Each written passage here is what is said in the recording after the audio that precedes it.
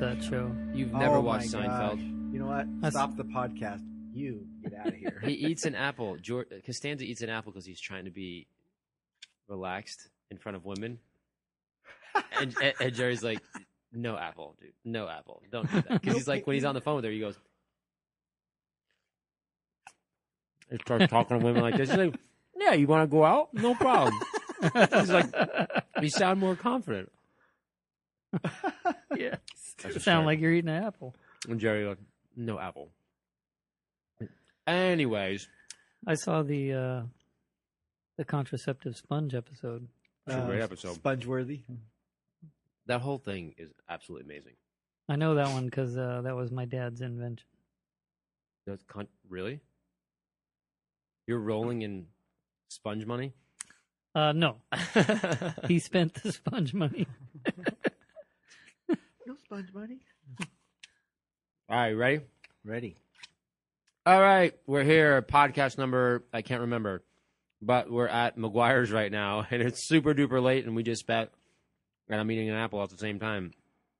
We just spent 40 hours on Matt Farah's 5.0 heater, or Mustang heater, whatever he calls it. And it was a lot of fun.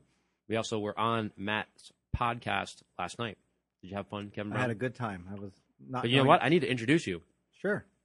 It's Kevin Brown. Hello. The Buff Daddy. The Buff Daddy, the daddy of buffing. And then you all know that voice. That needs no introduction. But you're going to I'm going to do it anyway. So I just wanted the awkward pause. Jason Rose from McGuire's. All right. Now he's eating apple. I'm drinking coffee. Yeah. It's, I don't, what time is it actually? I don't know, 11 something. I don't know. 11:25. So we've been buffing since, what time did we get here? 8 o'clock? 8:15, 8:30, something like that. Right. So we've been buffing this car for a long time. So lots and lots of questions. Hopefully you guys have listened to thesmokingtire.com. And we shot a video today on all the procedures and things that we did on Matt's car. So I really want to dive deep because it's not often we get to have Kevin Brown around, on videos and podcasts to talk about something that I've experienced. In fact, I called him on the phone the other day. I think did we talk about this on the podcast with Farah a little bit briefly or no? I don't think so. I was doing a job, and there's a young guy that's a client that has a bunch of different Mercedes, and they're all sort of new. It's either 2013 or 2014, and just like lots of them. But he's only one guy. I digress. So he wanted me to polish these things out, and I did. And the first car was easy as pie, no problem. The second one, I was having these amazing issues with finishing off, with the in polish, and I had no idea. So I called Kevin Brown, and the answer you gave me was, I'll let you do the answer. Well, I take a lot of calls like that every day, or just about every day, from customers and people that have heard about me and want some advice when they're in the moment of polishing and they've hit the wall and they're on the ledge and they don't know what to do. They may have worked on a car for an hour to 4 hours trying to finish the paint properly. And you were in that similar situation, not desperate, but you had run out of fresh Kevin! ideas. Yes. So I automatically will ask you, what are you working on? And what machines do you have in your arsenal? What have you tried? What pads you have? What liquids? And within a minute or two, I can come up with something that you can put into effect. As an example, if you have a McGuire's G110 random orbital, I'll take that into account. Or if you have a Bigfoot, Rupes 21 millimeter throw machine, I'll take that into account. So anyway, you had a very common problem. You had some residue issues, and you had a pad issue where most people aren't aware of this, but you were using a finishing pad, right? You were working on a car that was not. Yeah, I had a foam pad, which I thought was that's what we've been using for the last 150 years. Right. And you had a foam pad. You're like, okay, I'm polishing. Let's do a polishing or a soft pad. You had a finishing pad. Finishing pad, thank you. Soft, pliable, cushiony. And so it turned out that was one of the The issues. One of the issues. It was too soft, too pliable. All right, so explain. This is where all right. I'm back. The apple just the sugar from the apple just hit me. I'm back. I'm ready. Explain the issue with the foam pad, the soft foam pad, about how it folds on itself, and try to describe that because obviously we're not on video. We're on. Yeah, and it's going to Radio be world. something I'll have to correlate or compare. So I would say the easiest thing to envision might be a typical broom that you use for a house. You know, to sweep your floors. Mm-hmm. So if you were to hold the broom, perfectly vertical to the floor, and let the bristles touch the floor, they don't bend yet or anything like that, and then you were to move the broom back and forth with the bristles barely touching, you could see those bristles move, bend, flex. Okay. If you then put a lot of pressure on those bristles and force those bristles to bend and distort, some of those might lay on each other. Some might just go into another direction. Flare and you would have out. an inconsistent sweeping of the surface, right? Mhm. So you have a similar type of thing happening when the pad has a lot of motion going on, as in the case where you're using a LHR21. Mm-hmm. I was using the 21. A lot of side-to-side motion, a lot of lateral movement, right? Mm-hmm. And so with the weight of the machine and you're holding pressure, that pad was getting so much movement that the walls between the pores of the pad started to flex to the point where they were bending completely sideways or crushing and then laying on each other. And so sometimes they might even lay on each other and then scrape one way and scrape another way and never come back to vertical, and it causes a problem. It causes a scouring issue. So I just learned, the KBM method all this time. I thought it was Kevin Brown, but it's really the kitchen broom method. That's how I learned it. That is hysterical. Make sure you talk into the microphone. Okay. That is huge. So the solution that you came up with, that I thought you were not feeling well when you gave me that. I was like, okay, this doesn't make any sense. Like, are you sure you want me to try this? Yeah, that's literally. I was like, okay. So his advice was go to a stiffer pad. I'm like, okay, a stiffer pad. In my mind, my small little brain said stiffer pad means more abrasive. Okay, this guy's weird. And then you asked me to put a few squirts of M205, right? Right, M205. Into a Trigger bottle. bottle full of water. Full of water. What was the percentage? Like 50-50 or? Well, you'd have to tell me what you did because we were on the phone. Yeah, But it can vary Good from point. a couple of drops to 16 ounces to a guy, my friend Aaron Bodley in Florida. He's doing something that Jason Kilmer recommended to him on the same premise of 1 part 205 to 2 parts of water. It's not something that we recommend as a rule to take something that took a year or two to develop and then say, well, let's start diluting this down. But we've got new problems that have come up with the advent of the LHR21, with the advent of microfiber, with the advent of super micro abrasives. There's a lot of force, a lot of speed of cut, and it's causing a problem to where we're getting such rapid cut that the residue is causing a problem. Yeah, we're actually loading up pads quicker than we used to. Yeah. Right. So in your case, I think that what we tried to do was minimize the amount of abrasive or the amount of polish we were using and get it to disperse across the buffing pad so that it would be very consistently layered. So if you can imagine just having a handful of marbles and setting them on the table, they would not stack. They would fall to each other's side and they would be in one plane, right? Mm-hmm. And so that would be a very consistent layering of the marbles. And we're trying to use that same idea when we were using the water to disperse the 205 onto your pad and onto the paint surface. You know what I just did? Cut me off? No, I just figured out that I was playing with. This is what's getting really late. I was playing with Jason's volume the entire time, and I'm going, "Wow, I cannot regulate." But there's only 2 of us on this podcast. This is when you know it's late, and there's 2 buttons here, and I had a choice of 2 buttons, and I was playing with the wrong one the entire time. That's okay. So you were really loud, but you're Sorry. really important, so that's good. So yeah, what I did was I put the 205 into that squirt bottle. I squirt. There's a clean. This is what did I use? A yellow Roops pad. I asked you, what we did was we went through a procedure. I would say, okay, try this procedure, call me back, tell me what you see.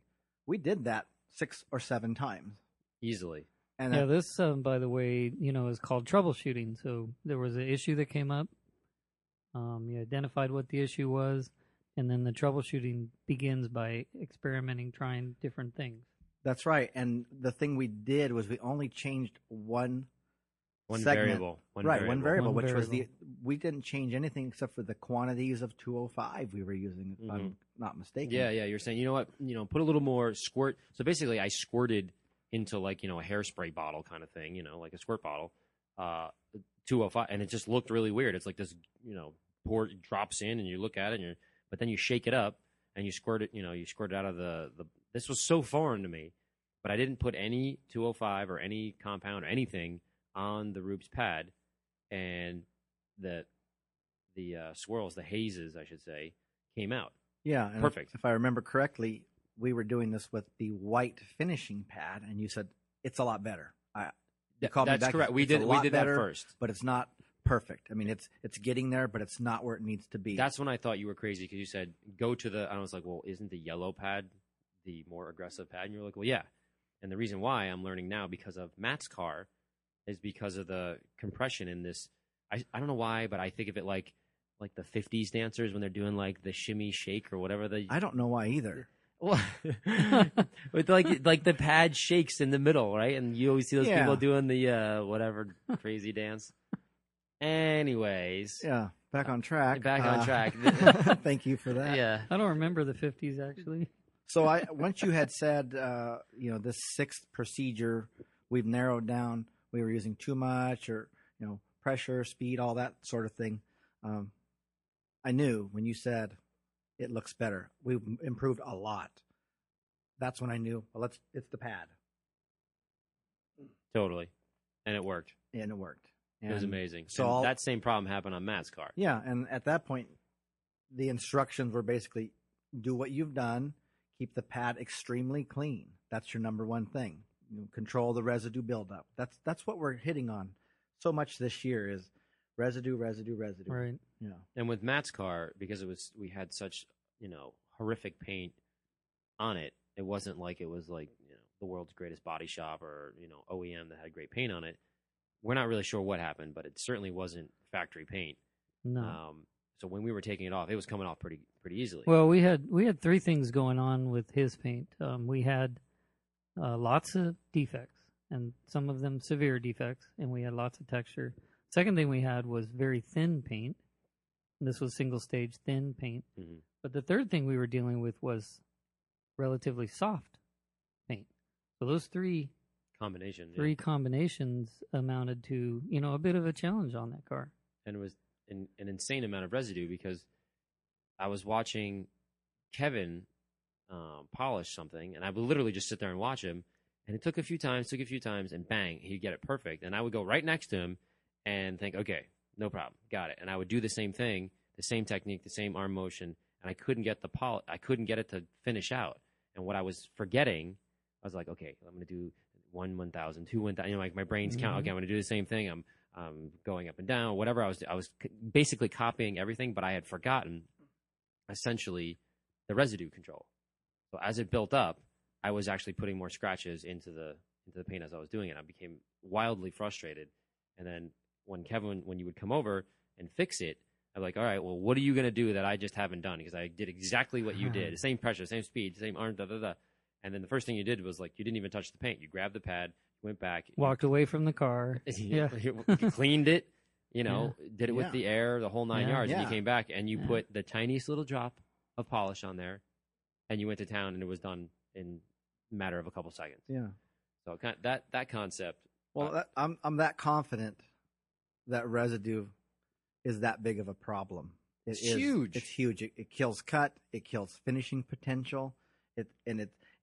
We don't notice it because we're mostly working on base coat, clear coat systems. So the average guy is not going to think, well, my pad's loaded up, because he can't They see can't it. see it.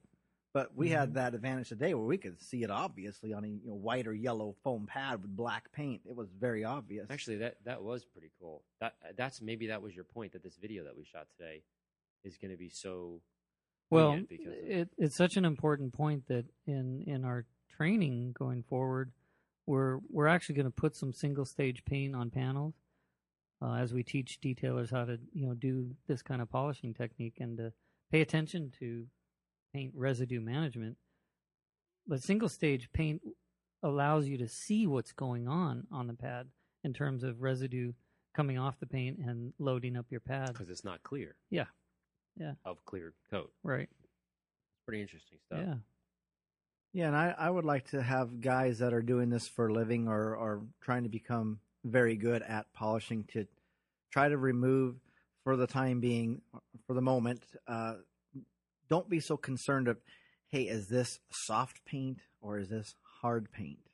It's all paint. It's just going to come off at a different speed or different rate. Different rate. Right? So knowing that, it's very difficult to know all of the manufacturers, what types of paint they use. We were The talking fact about is this they in have the car backup ride. systems, another backup system in case something goes wrong with one. They're not going to shut down. You've told me this, Jason. They're not going to shut down the spray booths. Yeah, they get a bad batch of paint or whatever, they're immediately switching Switched. to another brand of paint there. In fact, every car manufacturer that I've ever been to has multiple contracts with paint brands, and they are instantly switching on lines, from one brand to another. So to kind of track by make and model whether the paint is hard or soft on this car and hard on that The amount car. of time you spend trying to track it is, Yeah. it would take you way less time just to test it Yeah. and figure out what it And then does. even if you did figure it out and you kind of got close to there, there's other variables that come into play. For example, collision repairs on cars. Now you have a refinished panel, maybe 2 or 3 panels on that car that are refinished, and you're going to have a totally different hardness level on those. Yeah, I think what keeps coming to mind, and we talked about this in the car ride, is I'm always struggling to try to find a way to standardize something. I think my brain just tries to do that automatically, and there really isn't a standard way. Like step 1 is to do this. It's there isn't, and it's Right. I guess the only standard thing I can think of, ironically, is that there is no standard. That you just sort of have to test it, and every car is different. It's like a fingerprint, every car is different. But I think, as going forward, I'm trying to say, how can I help people more and shoot videos Well, and podcasts? I can actually answer that for you because there is a step 1 in the scenario that you're thinking of, and it's not cataloging paint hardness by brand and make and model. But your step 1 literally is on every job. Your step 1 is do a test spot. Do a test spot and learn about that paint. It'll tell you a lot by doing a spot. Hey, I that's totally agree. There you that's go. a new That's a motto. new T-shirt for you. Do a lot by doing a spot. Gosh. I learned from you, Jason, in testing to not, if I'm going to try to figure out a problem or to push the limits of a product, to just make that one change. So as an example, if you want to get good at this and you have some spare time, maybe you can't do this while you're working every day, but you certainly can do this on some downtime, is to say, okay, from now on, the only buffing liquid in my arsenal is something such as Meguiar's M205. That's all I get to use. I'm going to use that for cutting, for finishing, for everything. Mm-hmm. And that's when you can really... That's a cool idea. I like that. Yeah, you can test the limit completely. I did that with microfiber and M105. It's okay to say now.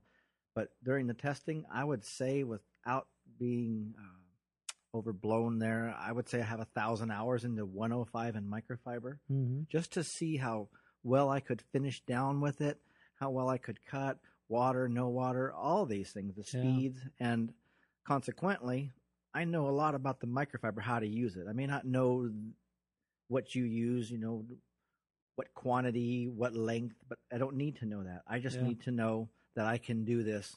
If I do A, B, and C, I get this.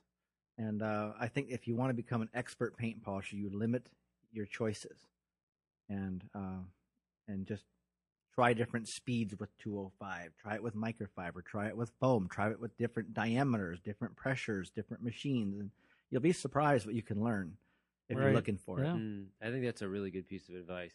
That's a long-term play, meaning if you're looking to be like the world's best polisher and all that kind of thing, which is a lot of guys are, Most guys are.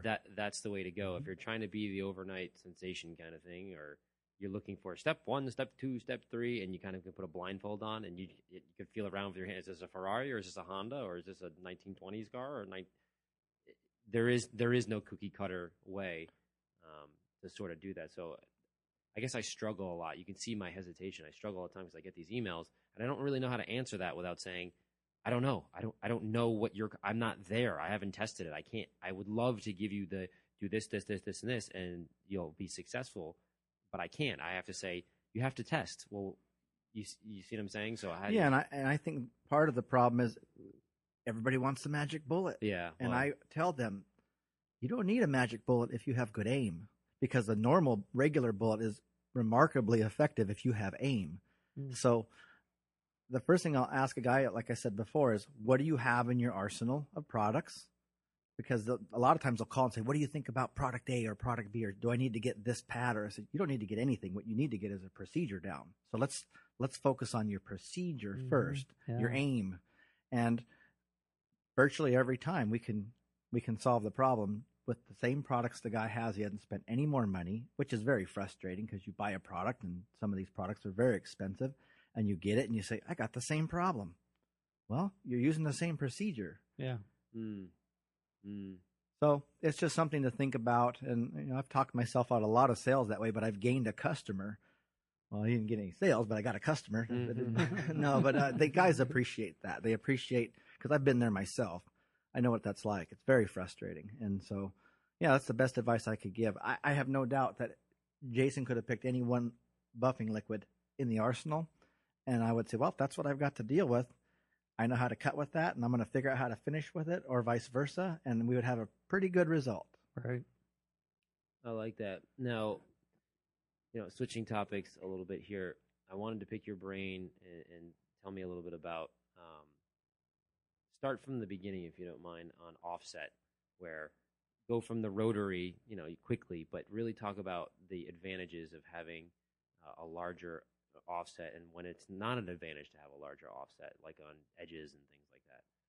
That's a big topic. That's a huge topic. I sort of threw a big matzo ball. Well, it's an interesting topic because the way it's being portrayed, as an example, the Rupes LHR 21 Bigfoot, the 21 millimeter orbit diameter, Bigfoot, massive throw, powerful, and you think, well, obviously that's for cutting. I don't want to finish with that, which is totally false.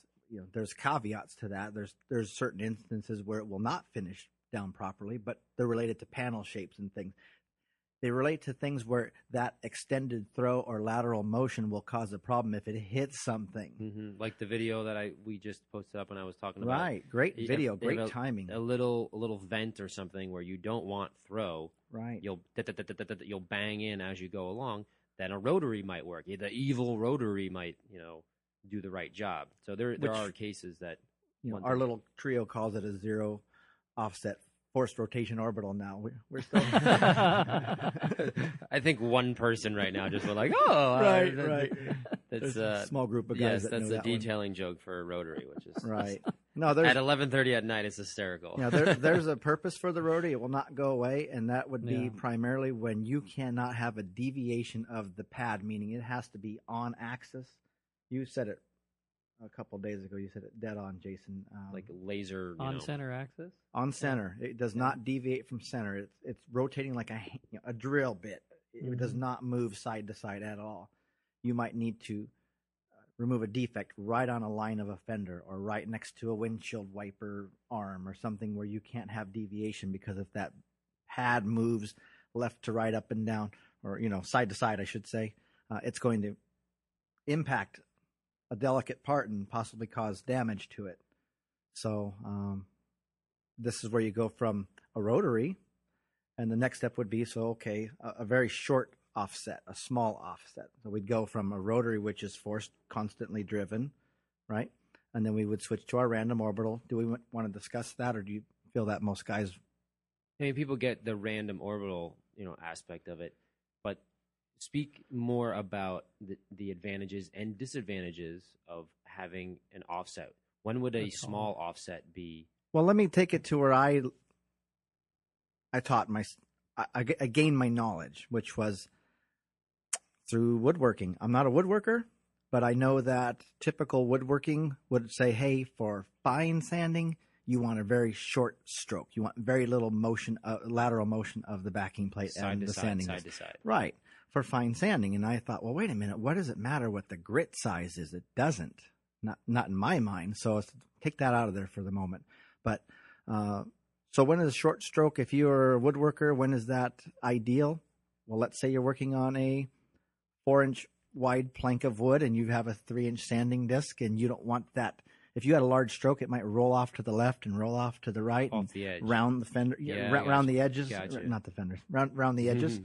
That would be a problem. So you'd want a shorter stroke so that it would stay on that wood and not roll off the edges and smooth sense. them out, right? Another time you might want a short stroke machine is if you were sanding inside of a box, inside of a dresser drawer or a cabinet. You couldn't get into the corner very tight because it would start to bash the sides, the upright sides of the cabinet or the box. Mm-hmm. You couldn't have a large stroke. You would cause damage, and you couldn't get in that tight. So that's where I would use a short stroke. For me, if you can fit the machine and not cause it to bash into other things, for me, everything points to a large stroke as giving you a better cut and a better finish. Well, what it means is at the microscopic level, it's more efficient motion across that surface. The taller the stroke is, you're going to have a straighter linear path across defects, and it's just going to be more efficient. I'll tell you a story. When I first came across using the Bigfoot tool, Mm-hmm. there were several aha moments that happened for me. They kind of went in succession. The first one obviously was, you pick up the tool, you put a cutting disc, a microfiber disc, very first thing I would do on it. And the first aha moment was, oh my gosh, this thing removes defects like crazy. It cuts very fast. That was the first aha moment. The second one was, oh my gosh, it has this huge tall stroke, but it is a very smooth running tool. I agree. And the user experience for me was remarkable. When you think about the tall stroke and being able to hold this tool and have it be smooth, that was another aha moment. And then the third aha moment for me was the one Kevin mentioned, which is, wow, I'm removing defects like crazy. The tool is comfortable in my hands, but it's finishing remarkably well. Or what you would expect or what you would think might be an aggressive cutting tool that probably doesn't finish well. It finished amazingly well. So it turned out to be the succession of aha moments for me. Yeah. And I think it's the tall stroke, and not just Rupes, but I just think tall stroke is kind of a big aha moment in our category for detailing. In terms of machine polishing, it's like, wow, okay, big stroke really does mean something for us here. And it's not just about, remember I was saying the Garreau's 3-inch versus the Rupes 3-inch, and I said, immediately the first thing I think of is that it's got more power. Yeah. And you were like, well, does it? Well, it may or may not, but it's not But usually relevant to that's polishing. You were like, it's irrelevant. And I was like, wait a second. That actually blew my mind. Yeah. Did you think it? You're like, yeah, well, this just got more power. Yeah, Like, it's well, irrelevant. Who the hell cares if it has more power? As long as it can, if you've can got it power set that at 3,000 RPM and it can maintain 3,000 RPM under a load, then it has ample power. So there's a misunderstanding going on there. I want to give an analogy that I use on the telephone a lot, because when you're talking to a guy over the phone and you're trying to explain, they say, tell me what's so great about this. What does the large stroke actually do? It's like, wow, okay, well. Yeah, are you sitting down? Yeah, and it is that way. But the best analogy I can think of is, let's relate this to sanding a piece of wood by hand. So I say, hey, Larry, I want you to take this 1 foot by 1 foot square piece of wood. It's very valuable wood. I want you to hand sand that to perfection. I want it to be as smooth as you can get it and as defect free. So take your time and do it right. So you say, well, okay, give me my sheet of sandpaper and my sanding block, and I'll wrap that sandpaper around the block so I have a nice flat surface to put my hand on. And you're thinking, I'm not going to go and just encompass this whole piece of wood. I'm going to take it section by section, and I'm going to dial in just a very small section at a time, check my work, then I'm going to move on. So in order to do that, I'm going to put my block down, and every second I'm going to move forward a millimeter. I'm going to move my sanding block forward a millimeter, stop, and then I'm going to come backwards 2 millimeters, stop. You're going to go forward and backwards a millimeter each way. 1 stroke per second. Stroke forward per second, stroke back. So you start to do that, and you say, hey, that's working pretty good. And then almost immediately you start to say, hey, my sanding's slowing down, and I'm getting gouging. What's going on here? So you stop and you look at your sandpaper sheet and you say, my goodness, all that wood that I sanded off is stuck on my sandpaper sheet. And it's burying my abrasive, so it's limiting my sanding ability, and it's rolling around and making these little wood spheres that are grinding into my wood surface. So you clean it, you'd smack it clean and say, well, that's not working. I'm just going to extend the stroke. I'm going to extend the stroke. So I'm going to go, instead of a millimeter forward per second, I'm going to go an inch forward per second and an inch backwards. Well, you've already accomplished a lot of things. Number one, by going from a millimeter forward per second to 1 inch, you have to go faster because you're traveling a lot farther distance per second, right? So from going a millimeter to 1 inch, you're going a lot faster to cover that area. So you've got speed. Speed creates force. So now you've got a forceful cut. The second thing you're doing is, because you are moving so much more, any debris or wood residue that was under the sandpaper and that couldn't escape before, now because you've got so much motion, there's a good chance that stuff's going to roll out of the way and evacuate from between the sandpaper and the wood, right? So now you've got a cleaner cut. You've got force because you've got speed, and you've got cleanliness because you've got motion.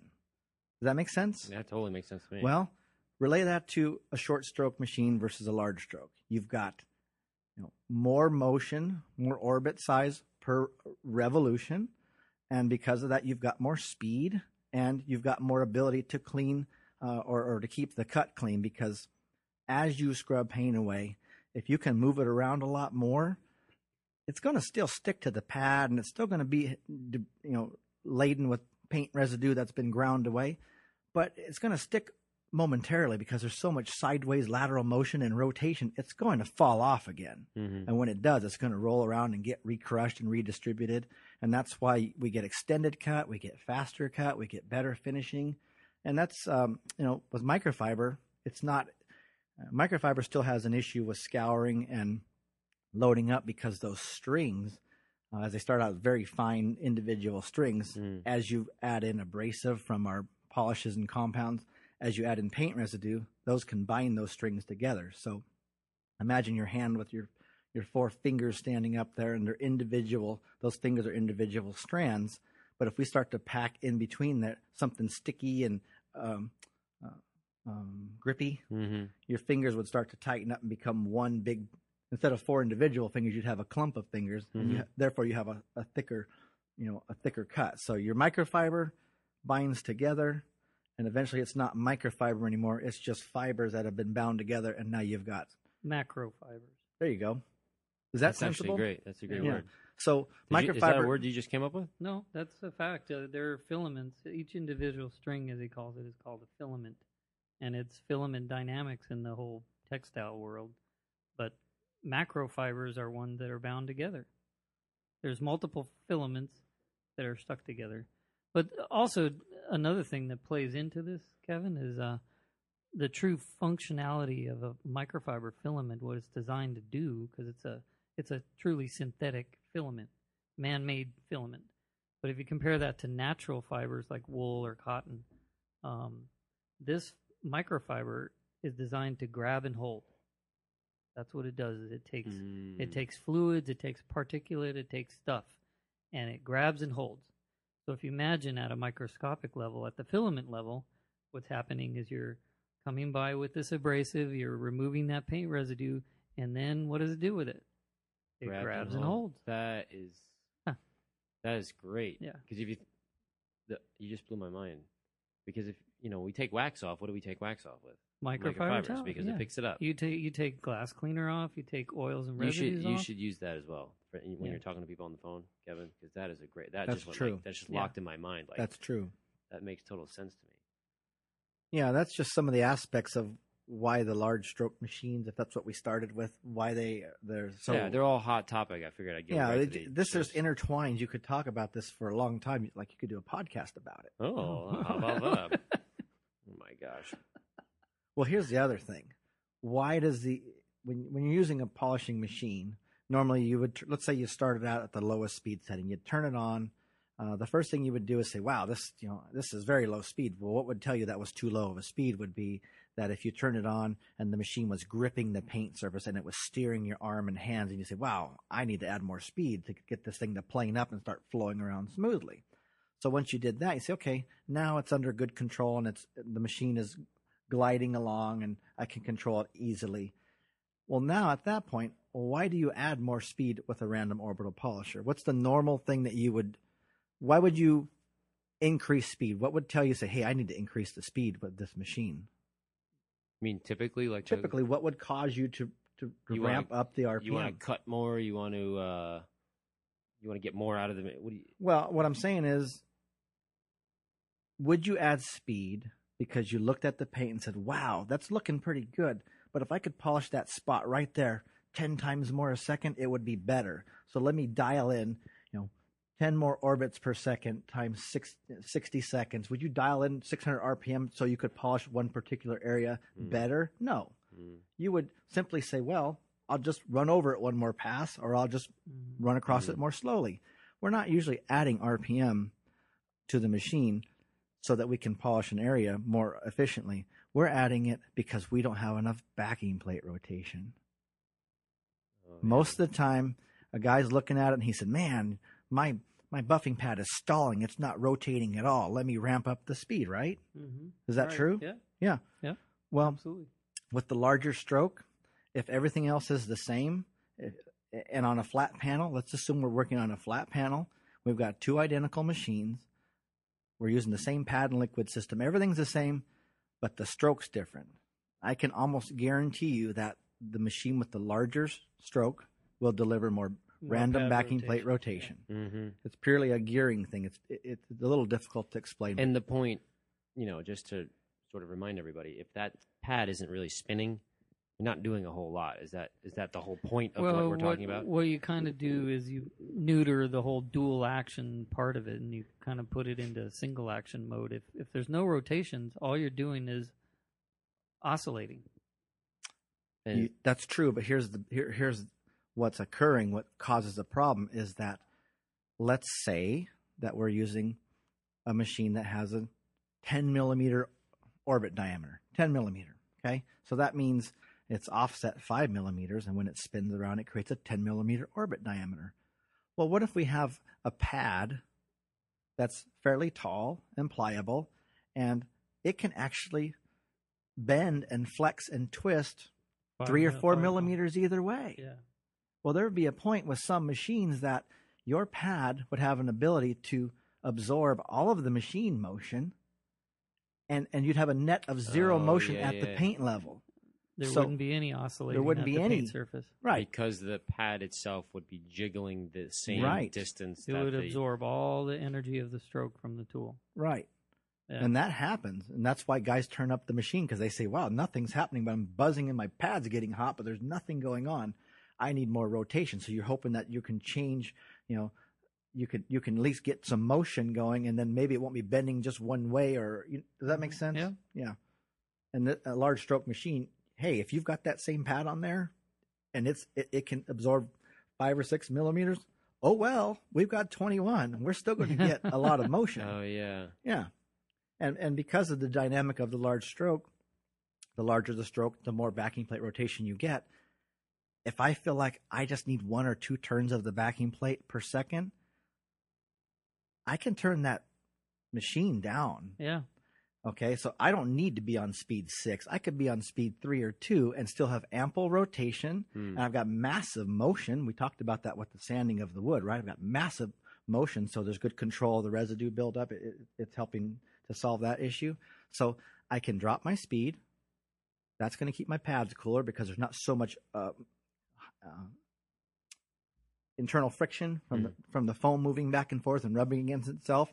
The paint's going to be cooler. Yeah. It's going to be more comfortable to use. The machine is more stable. See, that's interesting because I'm as you're saying that, I'm starting to pay attention to what are the speeds that I use that tool on, and I'm usually at 3 or 4, and then So is Kevin. I looked at you. You remember you were 3.3.5, a little under 4. and then comparing that to my own Meguiar's G110 V2, I'm usually at 4 and 5 with that tool. So it's consistent with what you're saying. Yeah.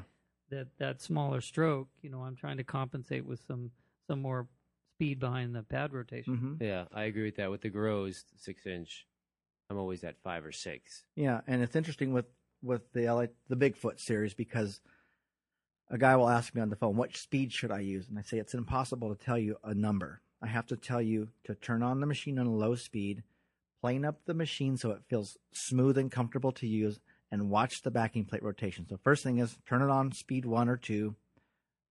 Make sure the machine is flowing and easy to control. Now, watch your backing plate. Most guys will take a magic marker and make one line on the side of their plate or a dot so they can see the rotation. You just need some. So if you've got none, bump the speed up till you start seeing that rotate. Get a turn or 2 per second, and as long as you've got that, you're in good shape. Here's the thing: when they say, "Well, what speed should I use?" I say, "I can't tell you that because we all are." What kind of pad are you using? What kind of compound or polish are you using? How much downward pressure? How much drag on the paint are you getting? I mean, there's microfiber or foam. What kind of foam? Single stage or clear coat? Does that matter? Well, yeah, anything that can cause the friction to change. I mean, as an example, if I gave you the Rupes Blue Extra Cut pad, very rigid, very porous. And if you thought about it and looked at it, you say, wow, there's not really a lot of foam touching this paint surface. I mean, it's still a 7-inch face on the pad or 6-inch, whatever you happen to be using. But the actual amount of foam in contact is not very much because it's mostly pores. Okay, now if I say, now, your polishing style, Larry, I've seen you compound a car. You use the blue pad, and you use only 5 drops of your compound, right? But me, I use a Meguiar's microfiber cutting disc. And I use Meguiar's M101, and I prime my pad with M101. So I'm squirting a lot of compound on there, rubbing it in all these microfibers, which I don't know what could be the difference. 50, 100, 500, 1,000 times more surface area that I potentially have to scrub paint, and all that 101. Who's going to have more potential for friction? I am. So therefore, my machine is not going to rotate nearly as much as yours. So yours might be ample speed on speed 2, and I might need to bump up to speed 5 to get a turn or 2 per second. You see? Does that make sense? That does make sense. Yeah. So trying to tell a guy what's the proper speed, that's like saying what I can't I say that a different way. I mean, that to me that's about what I call pad drag. So it's the resistance against the pad, whatever pad you're using. But there's to your point, there's a lot of variables that contribute to pad drag. It's, the type of compound you use, the type of pad you use, even if your paint is wet or dry, these are severe defects. If you're a friction point is severe defects. If you had light defects, you'd have less pad drag on that one variable alone. Yeah, that does make sense. So, I mean, a lot of things contribute to, how this friction gets created and what's going to cause pad drag. So that translates into what speed setting on your dial you're going to need in that moment. But the bottom line is the offset, this new, I don't want to call it new territory, but this new game of having a bigger offset, where your thumbs up, big 100%. Yeah. I like I said, if you can reasonably use the machine on a panel and it's not going to bash panels that are vertical or parts that are vertical to the area you're polishing, to me, it's almost always a win. There's times where it's not reasonable to use, and I'll grab my G110 V2 with an 8mm. We did that on the back of Matt's because we couldn't go over and nail the on the back trunk. Jason, I think you were doing it. We couldn't use the Rupes just because the throw was hitting the glass, or the the molding or whatever. Well, and we talked about this earlier too. That when you think about which, there's some detailers out there asking what's the right tool for me. I hear all these different tools and 15 millimeter, 21 mil, whatever. And you heard what my answer was earlier today, which was I believe that the smartest approach for today's detailers and contemporary detailing is to actually have a 3-tool approach. So it isn't the question of which is the best tool for me. It's which are the best 3 tools for me. Mm-hmm. So I would have a tall stroke tool, right? And because I haven't learned what you have, Kevin, which is I think you've mastered how to do edge work with a tall stroke tool. Yeah, you were doing that last part. I was watching you do it. You were going to town on edge work with that. That was incredible. And I can't claim that I'm that great at it. I'm learning, and I can get better at it, but I'm not there yet. So I actually, on my edge work, would switch to another tool. So I would use, the 8mm, McGuire's tool in this case, to do my edge work. So there's 2 tools right there. Mm-hmm. Middle panel, wide open spaces, I'm using the tall stroke tool. Edge work, I'm doing the G110 V2. And then I have the 3-inch tool to do like what you saw me doing today on the tail end of Matt's car. On those tight areas, where I only have a little bit of space to work, I'm using a small 3-inch, pad on those. Mm-hmm. So those are the 3 tools. Yeah, it's a 3-tool and edge work's the key because even if you had plenty of room, no vertical panels to where you're polishing, no vertical parts, nothing that could get damaged, if you want to work an edge, your most efficient edge working tool is a rotary. And then after that, it's a short stroke machine. I mean, imagine if you had even a handheld drill or a rotary, and you put a pad on there and you centered it on the backing plate and you set it on the paint and you held it in place and you turned on the machine and you did not move the machine. You just held it in place for a second or two. You could turn that on, and let's say we're using a 6-inch pad. You could turn on the machine, stop the machine, lift the buffing pad off the surface, and you would measure with a ruler 6 inches across, right? You would measure, you could affect 6 inches across. Right. So now if you said, okay, if I said pull off that buffing pad and place it off center, off axis, an inch. Mm-hmm. Okay. Now, put that back on the surface. Same thing. Do not move the machine. Just turn it on for a couple of seconds.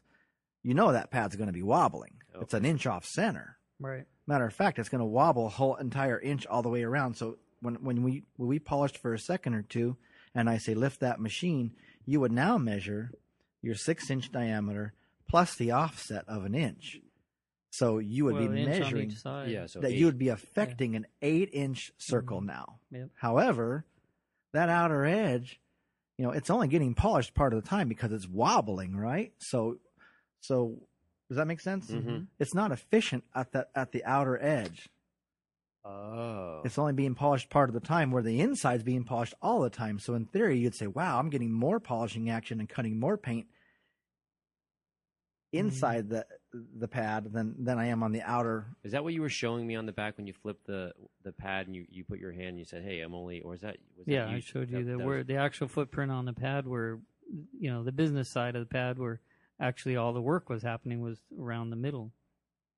So that makes sense. So if you were trying to do edge work with it, you'd be somewhat ineffective. You would. It would be very inefficient. It's not smart. It's not the best way to go at edge work is to use a large stroke machine. So this is why we say there's always going to be room for a rotary because it's the best edge working tool there is that we have.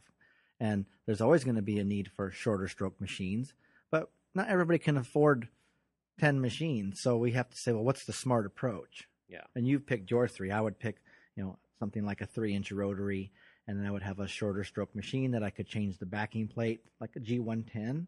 I could put a 3-inch plate, a 5-inch plate, a 6-inch plate, like sand that. with it, Mm-hmm. and then I have my 21. I would challenge what you said in one scenario where I can think that edge work with a rotary is not the best tool for me. And that is in the scenario where you are on thin paint. And you are on thin paint. Yeah, I would say a rotary is not the best approach. Well, but in other cases, it's best to do edge work because you have complete control over that footprint where you are and where you're removing defects. I will ask you back, be more specific, because if you have a defect that is X deep and you need to remove X amount of material to eliminate that defect, then it doesn't matter if you polished it by hand, rotary, random orbital, or belt sander. If you can remove that paint, you've removed the defect. So be more specific on what you're saying. He's saying thin paint is what I thought I heard you say. Are you saying there's so much force involved it's hard to control? Because Yeah. I would say drop your speed and use a smaller diameter pad. So, yeah, I mean, No, I would say that I would be afraid of hooking an edge. I'd be afraid of too much friction, too much heat.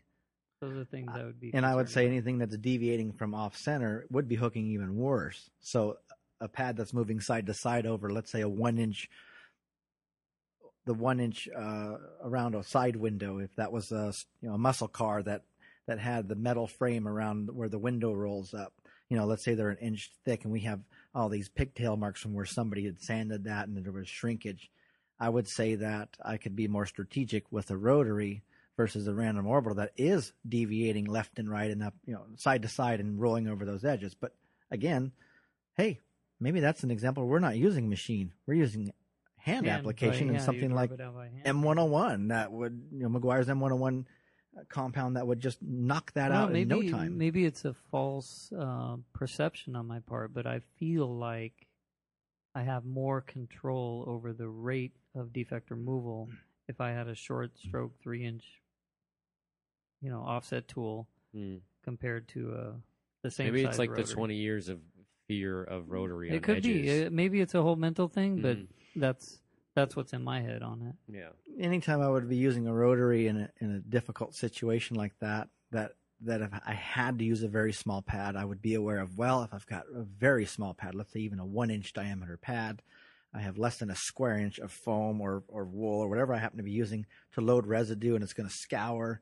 I'm going to use 2 or 3 times more compound, and I might even be misting with water to keep things fluid and cool and just repetitively go over that area versus 5,000 RPM. And you know what I'm saying? Yeah. I would be aware of that fact. And I'm saying that anybody that uses a rotary, whether it's drill mounted or it's a giant DeWalt or whatever it happens to be, is you need to be aware of what's going on between that pad and that paint. There's heat generation. Right. There's residue. It's a critical mistake if something goes wrong. Yeah. And that's why I think maybe, like, going back to this false perception, maybe I have this feeling that, I can be a little bit asleep at the wheel and not be concerned as much,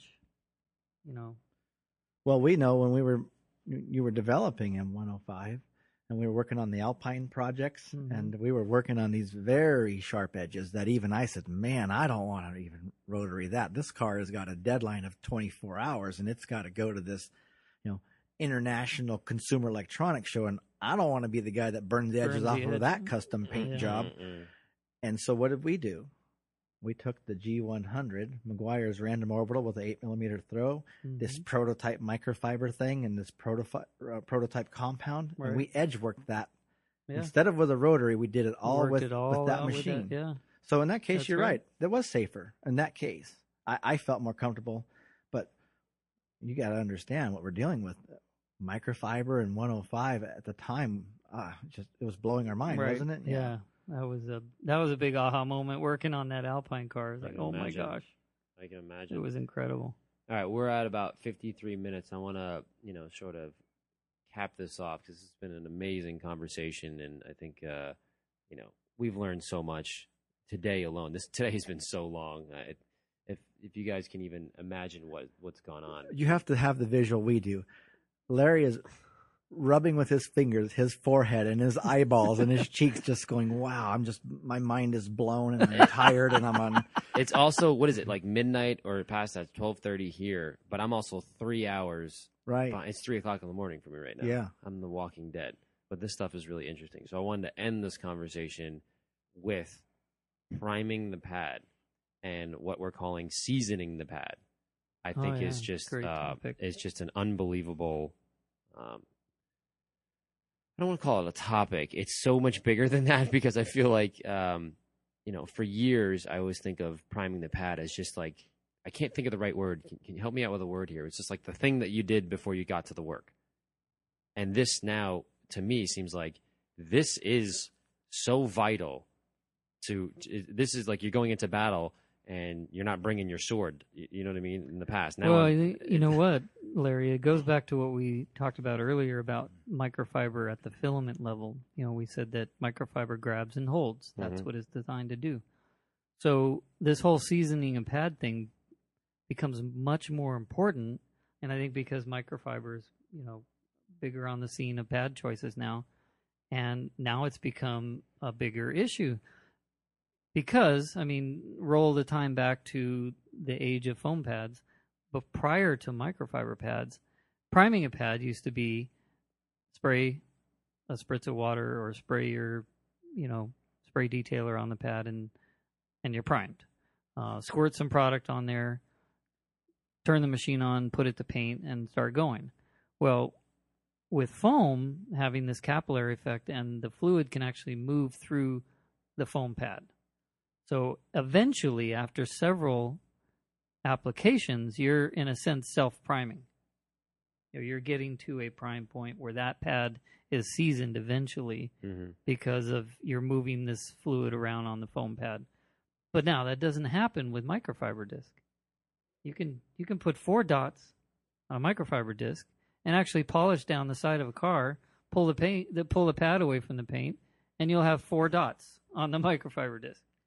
So there's a lot less movement of fluid around on a microfiber disc. So that's why this becomes very important, this thing we're calling seasoning. And chime in here, Kevin, where you just you have to get the compound or the polish, whatever you're working with, to be coated on every fiber, all the fibers. Otherwise, those fibers that are not coated are... Yeah, what do they do? Well, they're not effective, or do they scratch? Well, they could do both. One thing is they're certainly not doing what they could be doing if they had been lubricated and coated by whatever product you're using. But the other thing is on the case of if you had softer paint, let's say, and you're pulling off residue quickly, that's an area where it's going to quickly clump up there.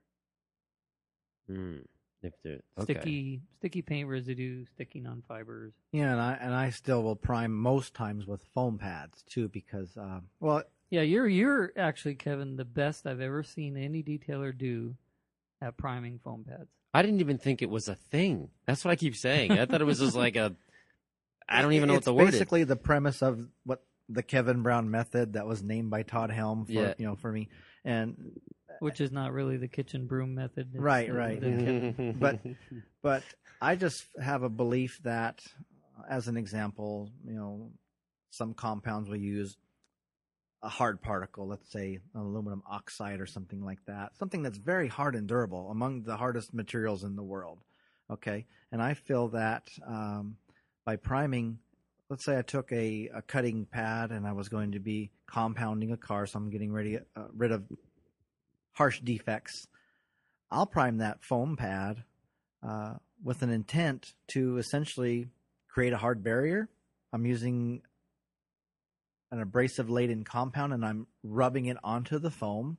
And I have a belief that at some point you're creating a hard barrier because you've got so much aluminum oxide particulate there on the pad that it's going to make it more difficult for liquids to flow through for paint residue to get into the foam structure. Sort of pushing it back onto the paint. I mean, it's a kind of a funny thing to think about, but I try to think literally. I don't have a chemistry background. I don't have a physics background.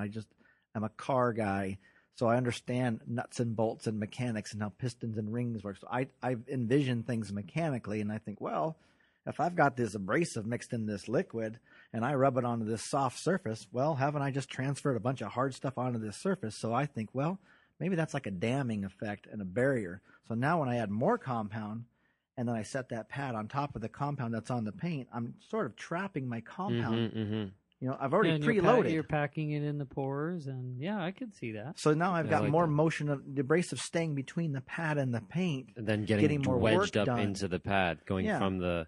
And I'm not getting this pad saturation that a lot of guys would if they didn't, because I blocked the tunnels. I'm not allowing fluid to get in so easily. So my pads tend to last longer and not get as wet or saturated as a guy that doesn't prime. It's interesting. It's so very odd. It's like counterintuitive to think that way. Yeah, it is. But I've been doing this for a number of years now, and you know, I originally started doing that because I wanted to replicate what the microfiber was doing. Because when I saw what the microfiber pad did, Oh, you were thinking surface area. I was You're thinking, like, I can't talk about this, but how can I tell a guy to maximize the potential of a foam pad to get anywhere near the cut of what this microfiber is doing until it oh, comes out? you couldn't talk about it because it was prior to the launch. Right. Yeah, gotcha. Right. And it was a long launch. It took a Yeah. while. Yeah. And that's where I started thinking, well, if I can replicate the surface area, right? I can say, well, the microfiber's got a lot of potential surface area. Well, let me load my pad. Mhm. And then, of course, if I put too much, it was just a goopy mess. Nothing was happening. So at some point, you rub it in and you say, okay, that's pretty good. Now let me, it was just a work in progress, and it just clicked. And I started noticing, wow, my pad's not getting saturated. Wow, I'm getting tremendous cut. Wow, look at the finishing. And then you start thinking, why is it finishing? And it just everything linked and linked and linked and linked. To seasoning and priming. Yeah, and it's just so interesting, You're a mad scientist. That's all I have to say. I'm not. I'm just a guy that I had the ability to polish a car to the highest level, but I never thought about how it was getting there. I was pointing and shooting, Mhm. I didn't have a good aim. I just was shooting at everything. Say, well, I know there's probably 12 targets. I'm going to try to hit every one of those. And so not until I started writing about it on forums and trying to explain to guys what's going on that I finally said, well, if I'm going to tell a guy to buff at 1,000 RPM with a rotary, maybe I better tell him why, not 1,200 or 14. And as you start to think that way, it really helps you become a troubleshooter. And instead of working on trying to figure out a paint, how to polish that to perfection for an hour to 4 hours, you can do it in 2 to 10 minutes, Mm-hmm. which we've done. We've done that out there today. Yeah, we definitely did.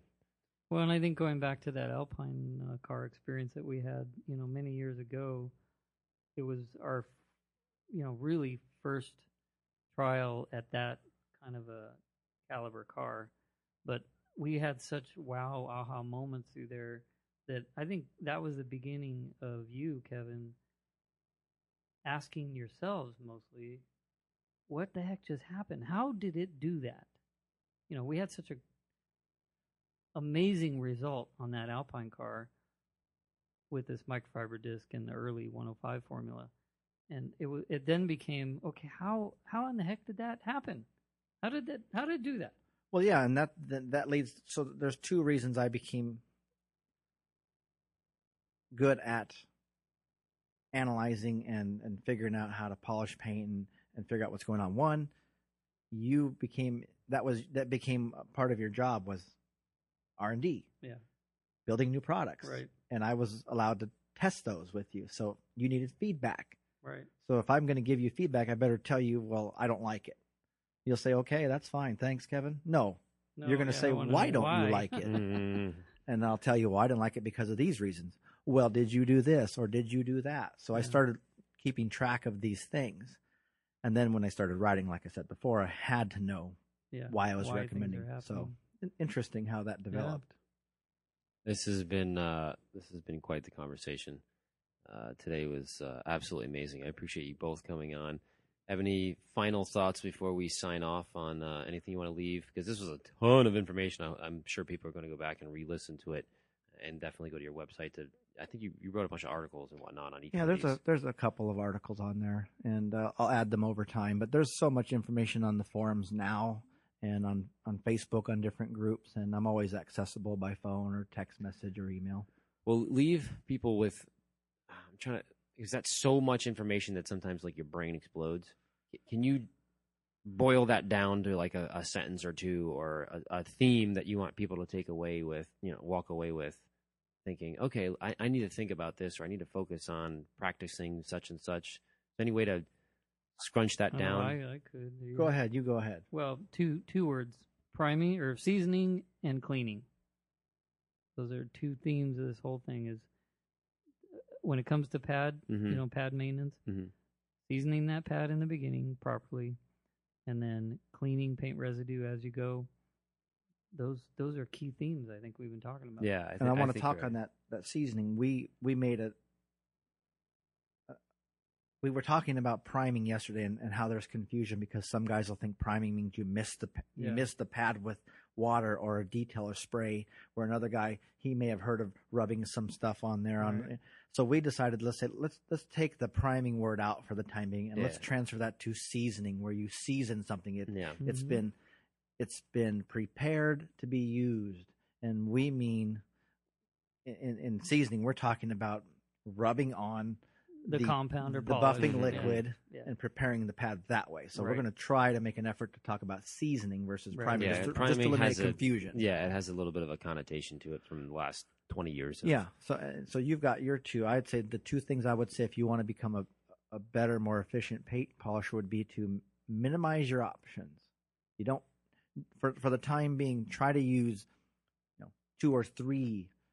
If you've got 12 compounds and 12 polishes, let's Yeah. shelve 9 Throwing of way those too each. many variables in Yeah. the bucket. All Your at brain once. can't process what changed from the last one, and Yeah. you basically that didn't work. Well, It's like, very well, why? frustrating. Very frustrating. Yeah. And the second thing I would say to do is don't think of paints as soft or hard. Just think of them as how fast is residue loading. And if you literally are working on hard ceramic paint, keep in mind when you ground that paint away, it's still ceramic paint. It's just been pulverized and ground to small parts that are now transferring onto your pad. And they're burying your pad, they're burying your abrasives and your compound, and stalling their ability to do their job. So it becomes even more important to control, to clean the pad, or maybe use a little more liquid. Right. That's a huge concept. This has been That's been another great. podcast. That's a whole other yes. I mean, it's the same thing, basically the same thing that he was talking about the whole time. But I can only imagine people are listening while they're detailing or driving or whatever, and going, "Oh my gosh, that was a lot of information." So thank you very much for coming on and chatting with us and exploring this crazy brain of yours, Kevin Brown, and of course Jason Rose from McGuire's hanging out with us. BuffDaddy.com. You're on Facebook all I'm the on time. Facebook, And what's really cool about Kevin Brown is you can call him, he'll pick up the phone, and then he'll chat with you and figure out and help you figure out your particular situation, which most people don't do that, which is pretty cool. And of course, Jason Rose, he always picks up his knife. You call McGuire's headquarters and ask directly for Jason Rose, and he'll come running immediately. I'm a little less accessible than Kevin Brown. Always, guys, thanks for being on. Of course, you can visit my website at ammonyc.com. Shoot me an email at larry@ammonyc.com. And we are going to have an amazing video with the two of these really great detailers on Matt's car, which should be a lot of fun. So a lot of things that we talked about, we're going to show and talk about at the same time on a YouTube video, which is going to help sort of maybe bring this all home for you. So make sure you check that out. Any questions? Shoot me an email, and I'll talk to you guys soon. Thanks for listening.